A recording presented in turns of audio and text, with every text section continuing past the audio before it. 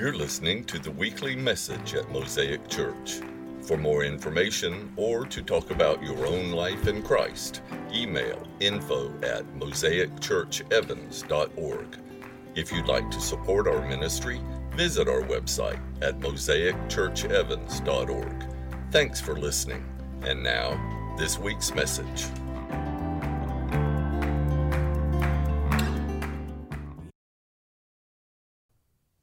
I want to ask you, if you will, to stand. We're about to recite together an historic creed. It's called the Nicene Creed. Sometimes in this space we recite the Apostles' Creed, but today we're reciting the Nicene Creed, and you'll know why, but by the time we get to the end of the message. I have a thing about creeds, especially if you grew up in a liturgical tradition. It's one of those things that gets stuck in your head and you just say it. You say it and you don't really think about it. But I think of a creed, especially if you know how these creeds were hammered out, the people who died for the words you're about to read. I think of a creed as a proclamation. So I want to invite you right now to enter into this creed as a personal proclamation of what you believe, as if you are arguing with the enemy himself about what is most true. Brothers and sisters, what do you believe? We believe in one God, the Father Almighty, maker of heaven and earth, of all that is, seen and unseen. We believe in one Lord, Jesus Christ, the only Son of God, eternally begotten of the Father, God from God, light from light, true God from true God, begotten, not made, of one being with the Father. Through him all things were made. For us and for our salvation, he came down from heaven. By the power of the Holy Spirit, he became incarnate from the Virgin Mary and was made man. For our sake, he was crucified under Pontius Pilate.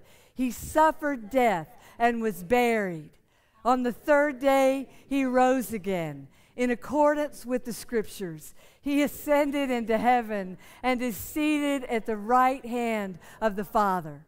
He will come again in glory to judge the living and the dead, and his kingdom will have no end.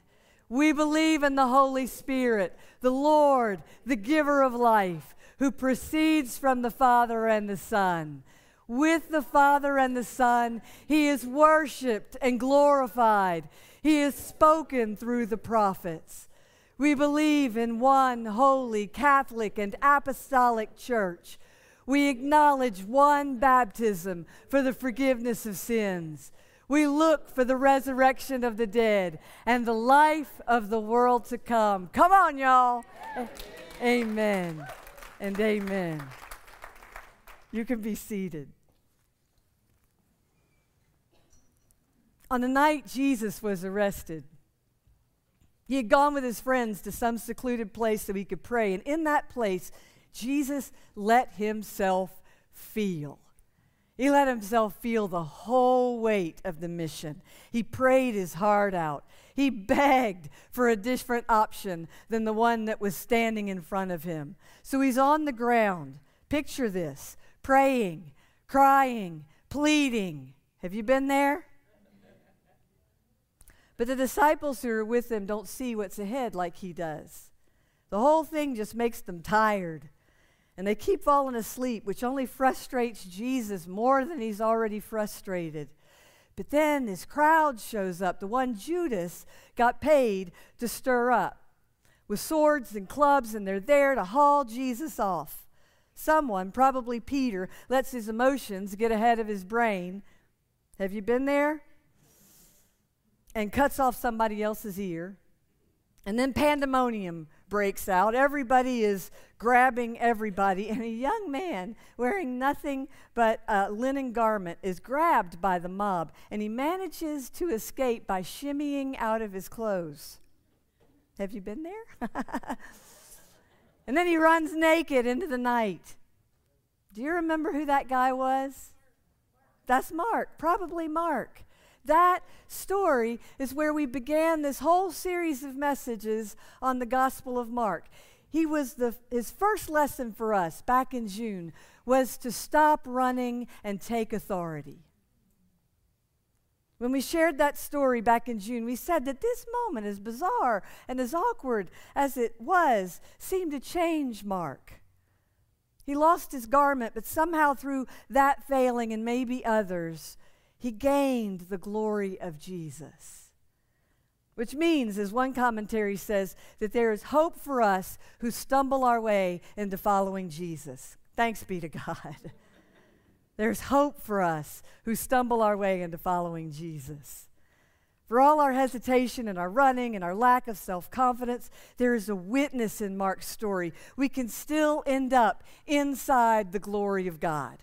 We can be clothed in the authority of Christ, and that cannot be taken from us. I suspect this pivotal moment in Mark's life is why his gospel is written the way it is. It is full of fire. He explodes onto the page from the first words. The first 8 chapters are miracle after miracle after miracle, all of it so full of energy. The word immediately is used 42 times in the Gospel of Mark. Almost like Mark is trying to catch up to Jesus, or maybe trying to make up for lost time. So the first 8 chapters of this rapid fire, supernatural ministry. And then in chapter 9, Mark makes a shift. He moves from miracles to mission.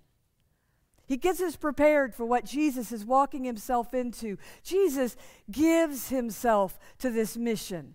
He will say, Mark chapter 10, that his mission is to become a ransom for many, to serve, not be served. Mark wants us to be very clear on this. Jesus knew where the road was taking him. And his faith in it. And now he'll call his followers to the same faith, to become awake to what God is doing in the world. Which is exactly what happened to Mark in a very stark way. And it is surely why he was so energized by the mission of Jesus. So I want to end this series where we began, in that garden where Jesus prayed and his followers had to make a choice. I want you to look with me at Mark chapter 14. The best way to engage the message always is with your Bible and something to write on, either in the margin of your Bible or on something you can take notes on. When chapter 14 opens, Jesus is anointed with oil by a woman, and Jesus interprets that moment. He says, she is anointing me for burial. He knows what's coming. And then he has this supper with his followers, and he redefines the elements of the Passover in light of his own sacrifice. He knows what's coming. And then after a big, big day, either that evening and the next day, he gathers a few of his friends together and he walks out with them to a quiet place so he can be in the presence of God. Mark 14:32. They went to a place called Gethsemane. And Jesus said to his disciples, sit here while I pray. Then he took Peter, James, and John along with him, and he began to be deeply distressed and troubled. My soul is overwhelmed with sorrow to the point of death, he said to them. Stay here and keep watch. This is a very human Jesus. When we see it, I mean, we can see him suffering. He's anguishing. He doesn't whine, but we sure recognize that mindset. He prayed the same prayer you and I have prayed 1,000 times from our grade school, begging for God to please let us pass this test, to our painful longings for a God to show us who we are, to our very grown-up crises that feel too big to bear. God, please get me out of this. Have you ever prayed that one? Please get me out of this. I hope it comes as a comfort to you to know that Jesus has prayed your prayer. He has felt your agony. Jesus felt He felt the weight of death and the press that comes when we get close to death. Is there any other way to get this done, God? Any other way to get to what we hope for without bearing this pain, this awful sin-bearing pain, as John Stott calls it? I know. You can hear Jesus. You can hear him, this crying out the words of Mark 10:45. I know, God, that I have come to serve and not be served, that I have come to make my life a ransom for many. But God, is there any other way? Jesus, spirit crumbled, body prostrate, nerves shot, heart distressed. This is God feeling his humanity, feeling it the way we feel it. And these emotions didn't push him away from God, they pushed him toward God.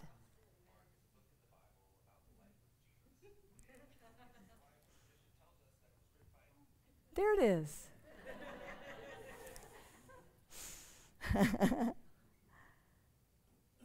Dan Allender says, emotions are the language of the soul.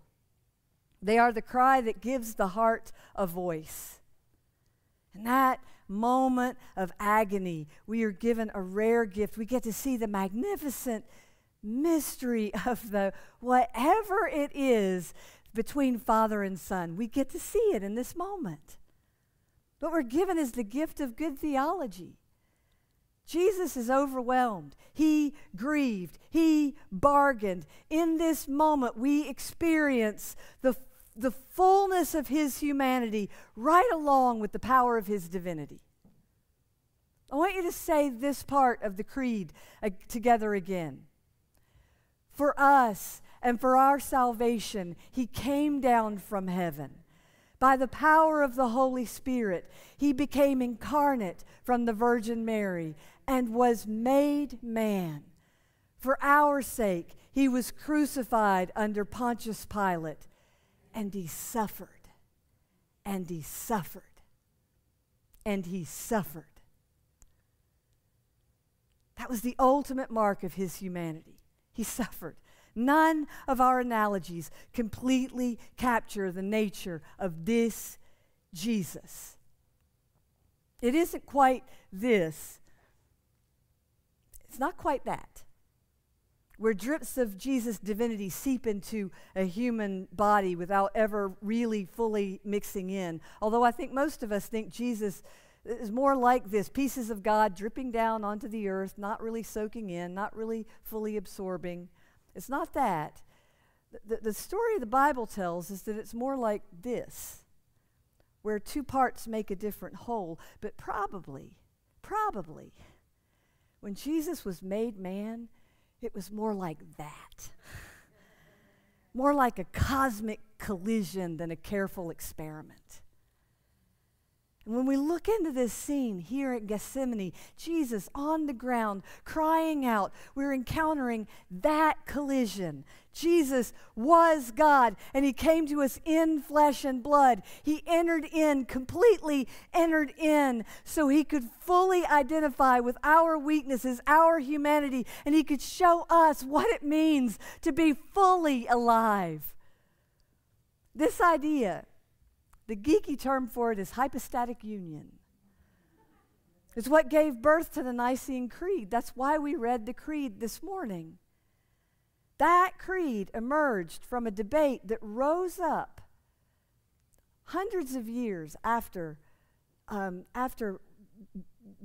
followers of Jesus had we already understood what had happened to Jesus, but we began to get confused. And so more than 1,000 years ago, two camps began to argue about the substance of Christ, the very nature of Jesus. Was he like God? Maybe similar, but not the same? Or was he God, made of God's stuff, cut out of the same cloth, while somehow also becoming a man?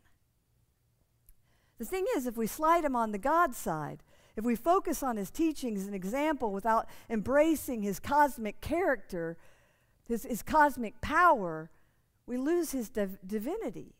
Not to mention running the risk of idolatry, worshiping a substance that is not God.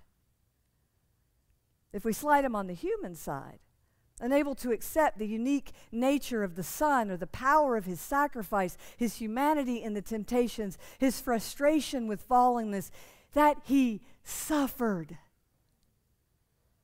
Then we're in danger of Unitarianism, missing the fullness of Father, Son, and Holy Spirit, one God, one Father of us all.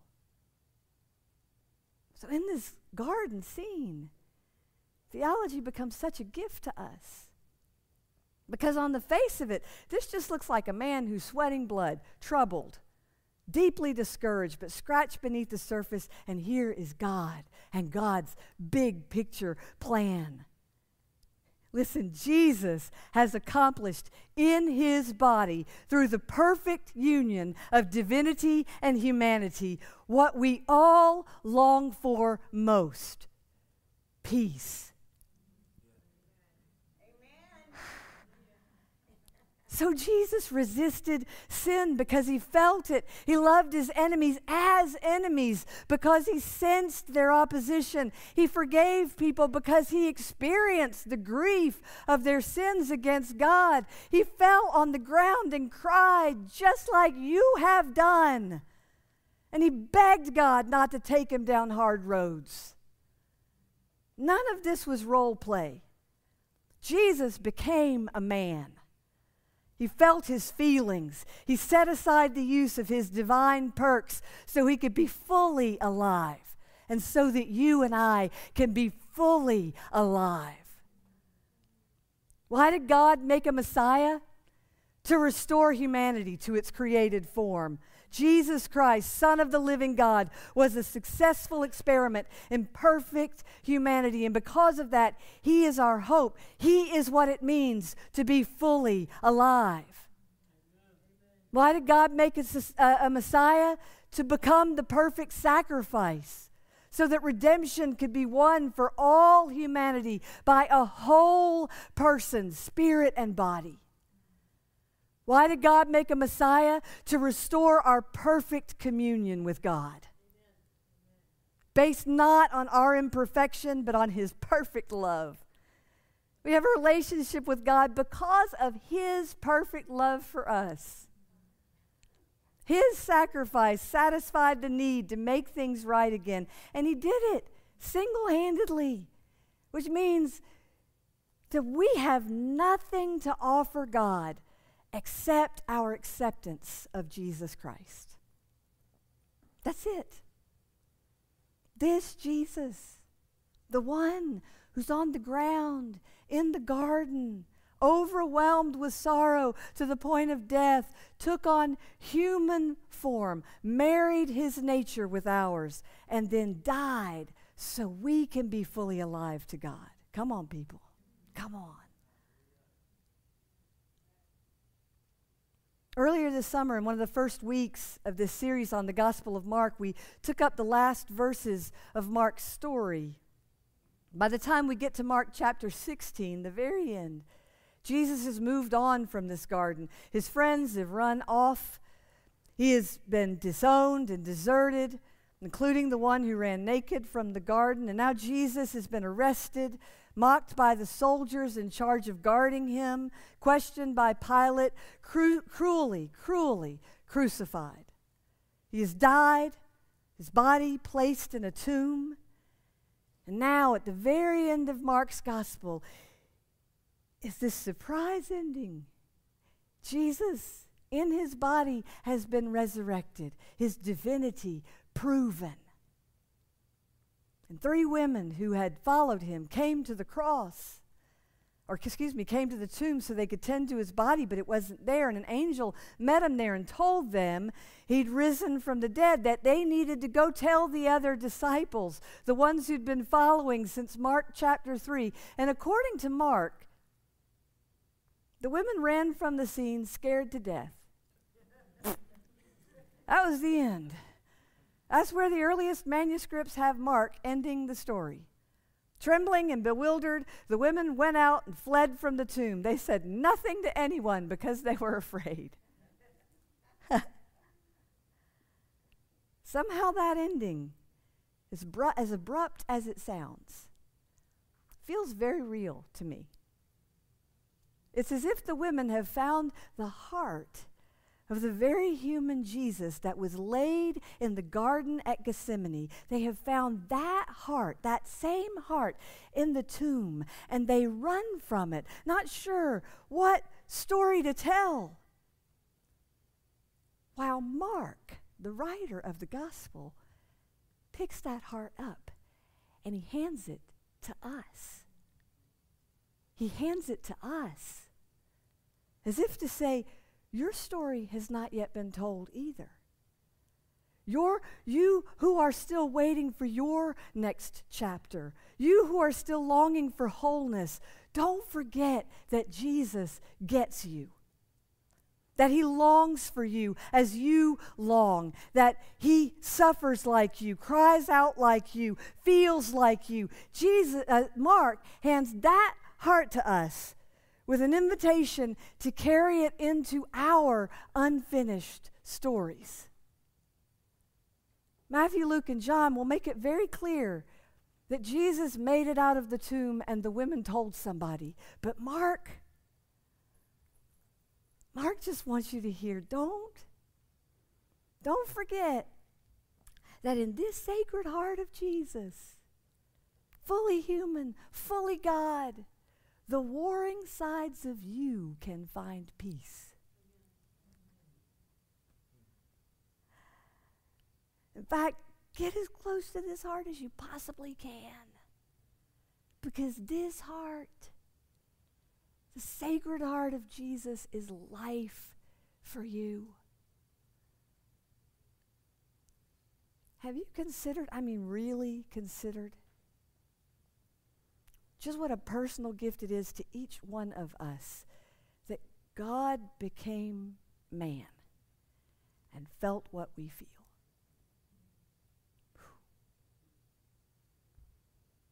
Look at verse 35. Going a little farther, he fell to the ground and prayed that if possible the hour might pass from him. Abba, Father, he said, everything is possible for you. Take this cup from me, yet not what I will, but what you will.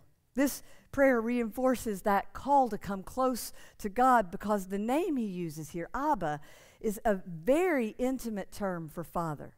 It's only used 3 times in the New Testament. This is the human Jesus getting as close to the glorious heart of God as possible.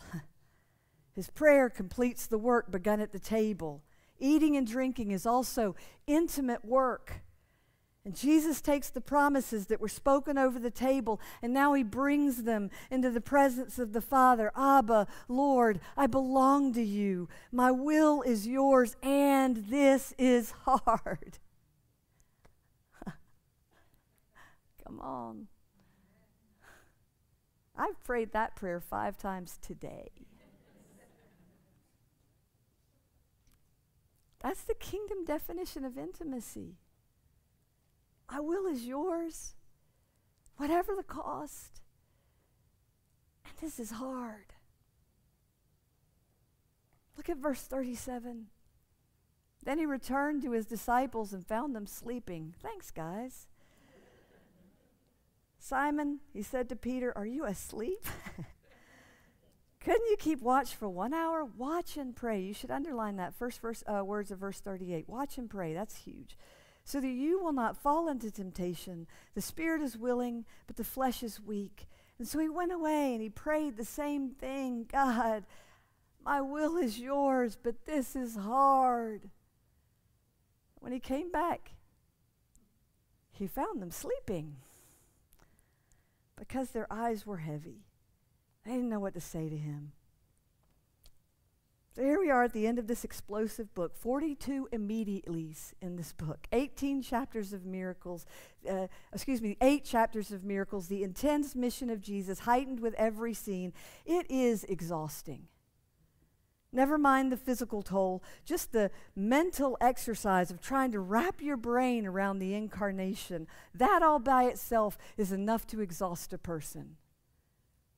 It would be awesome if the call of Jesus was to sleep, wouldn't it? I'd be all in on that one. Because some of us are just plain exhausted.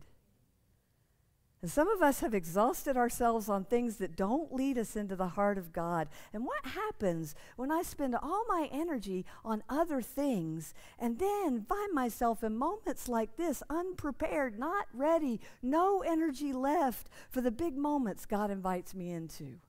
I'm just preaching to myself right now.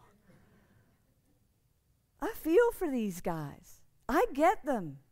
And to them and to us, Jesus gives some sage advice. Don't get yourself so worn out by the things that don't count that you're not able, when it really counts, to watch and pray.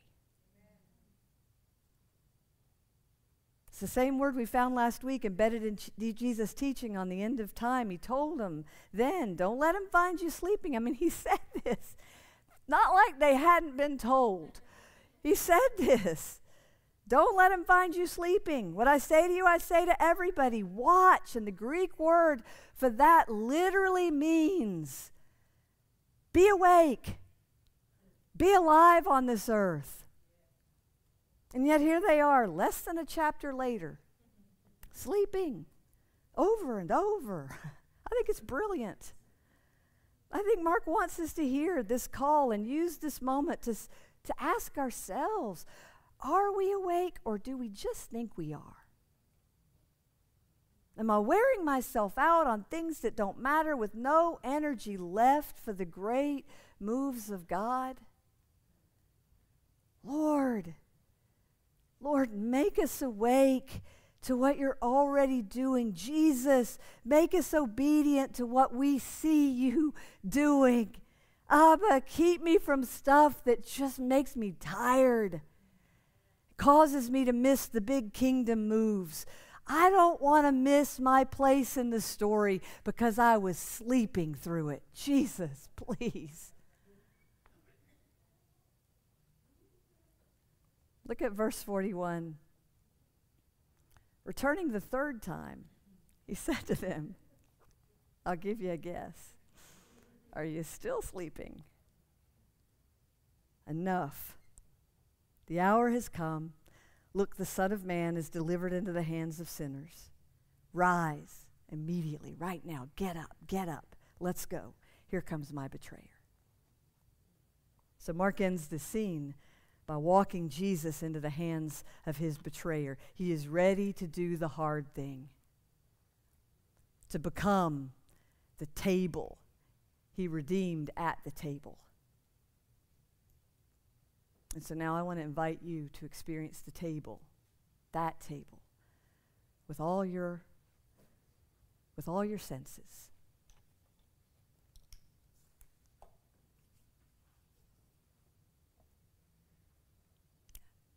I just want the top piece of bread, just the top piece of bread. Thank you. You will wait.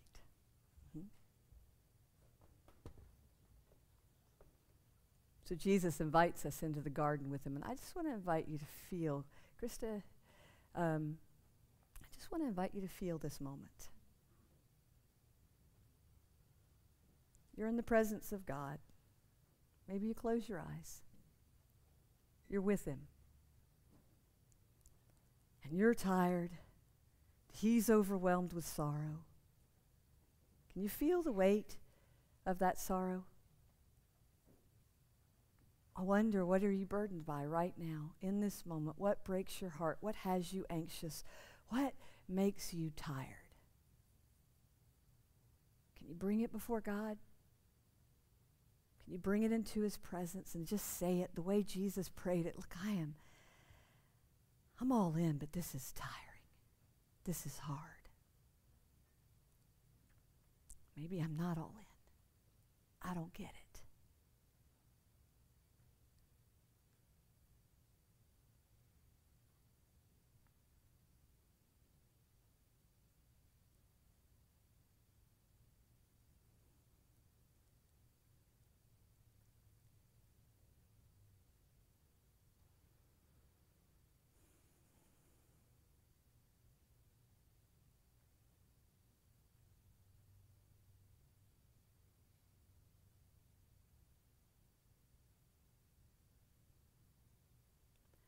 In this moment, he invites you to just hear the very heart of God.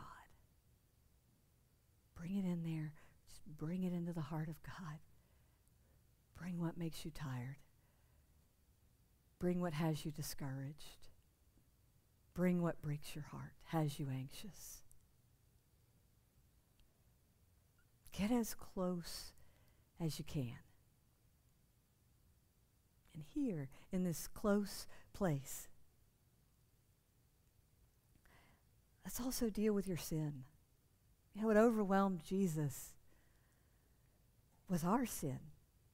So what sins do you need to acknowledge in this garden with Jesus? What do you need to seek forgiveness for? Can you ask your Father to drain your sins of their power over your life? Can you get up close? No defenses, not pulling away. Get up close and say, here's what I'm dealing with. Here's what I struggle with. Here's what's so hard for me, Lord. And I'm just handing it to you. I confess it and I'm handing it to you.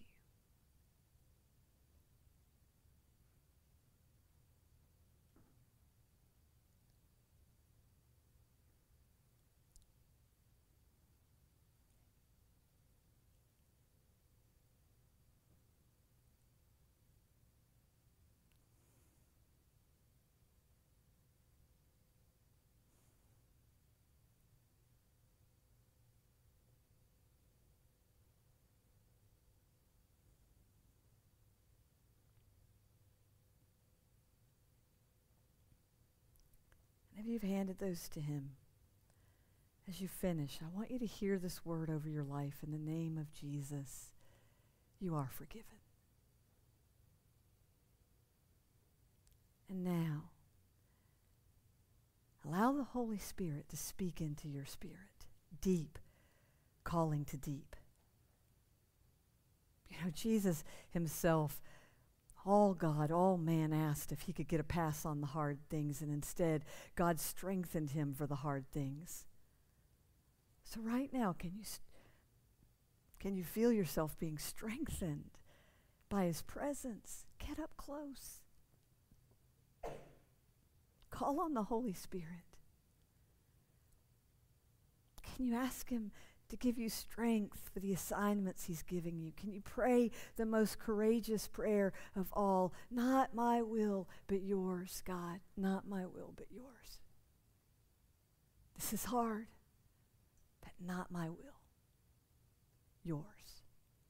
Can you pray that?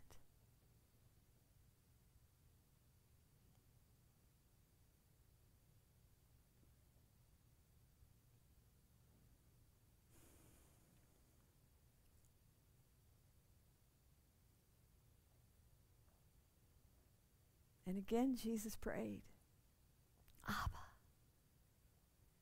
Abba. Can you say that just in your spirit? Abba, Father. It's a prayer of closeness, a desire to know the heart of the Father, to have God's heart, to hold it, to hold the very thing that Mark, the writer of this gospel, so wants to hand us at the end of his telling. Over everything that is a question in your life, can you pray the prayer of Jesus? Abba, Father, everything is possible for you. Maybe even hold your hands out as if you are holding his heart in your hands. Just like this, Abba, Father, everything is possible for you. And when you ask God to give you what it takes to be awake to him, fully awake to what he is doing in the world, in your world. Abba, Father, everything is possible for you.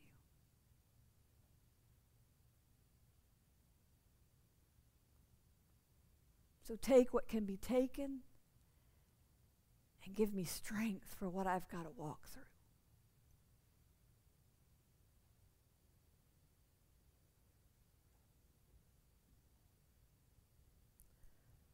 Lord, make us awake to what you're already doing. Jesus, make us obedient to what we see you doing. Abba, keep me from the stuff that just makes me tired, causes me to miss the big kingdom moves. Because I don't want to miss our place in this story because we slept through it. Make us awake. Make us awake.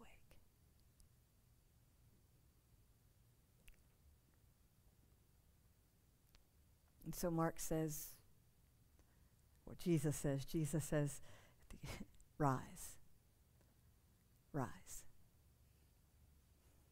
rise.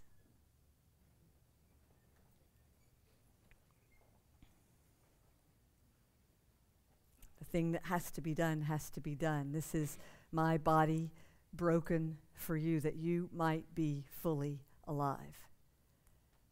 And this cup, my blood poured out for you and for many, is the cup of the new covenant, offered to all of us for the forgiveness of sin. As often as you drink from this cup, as often as you eat from this loaf, don't just remember Jesus. Come close to Jesus. So, Lord, we ask you to consecrate these gifts and make them be for us the very body and blood of Christ. In the same mysterious way that you make the very Lord of our souls into a man, a flesh and blood man, we are asking you to do the same with these elements, God, and make them the very body and blood of Christ, that we might be for the world the body of Christ, redeemed by your blood. Make us one with each other and one in union with the mission that Christ has, so that the whole world can know that Christ has died, but Christ is risen, and Christ will come again. We love you, Jesus. We honor and worship you. Thanks for taking the time to listen to our message. If you live in the area and are looking for a church home, we'd love to see you. Visit us or check out our website at mosaicchurchevans.org for more information. May God bless your day.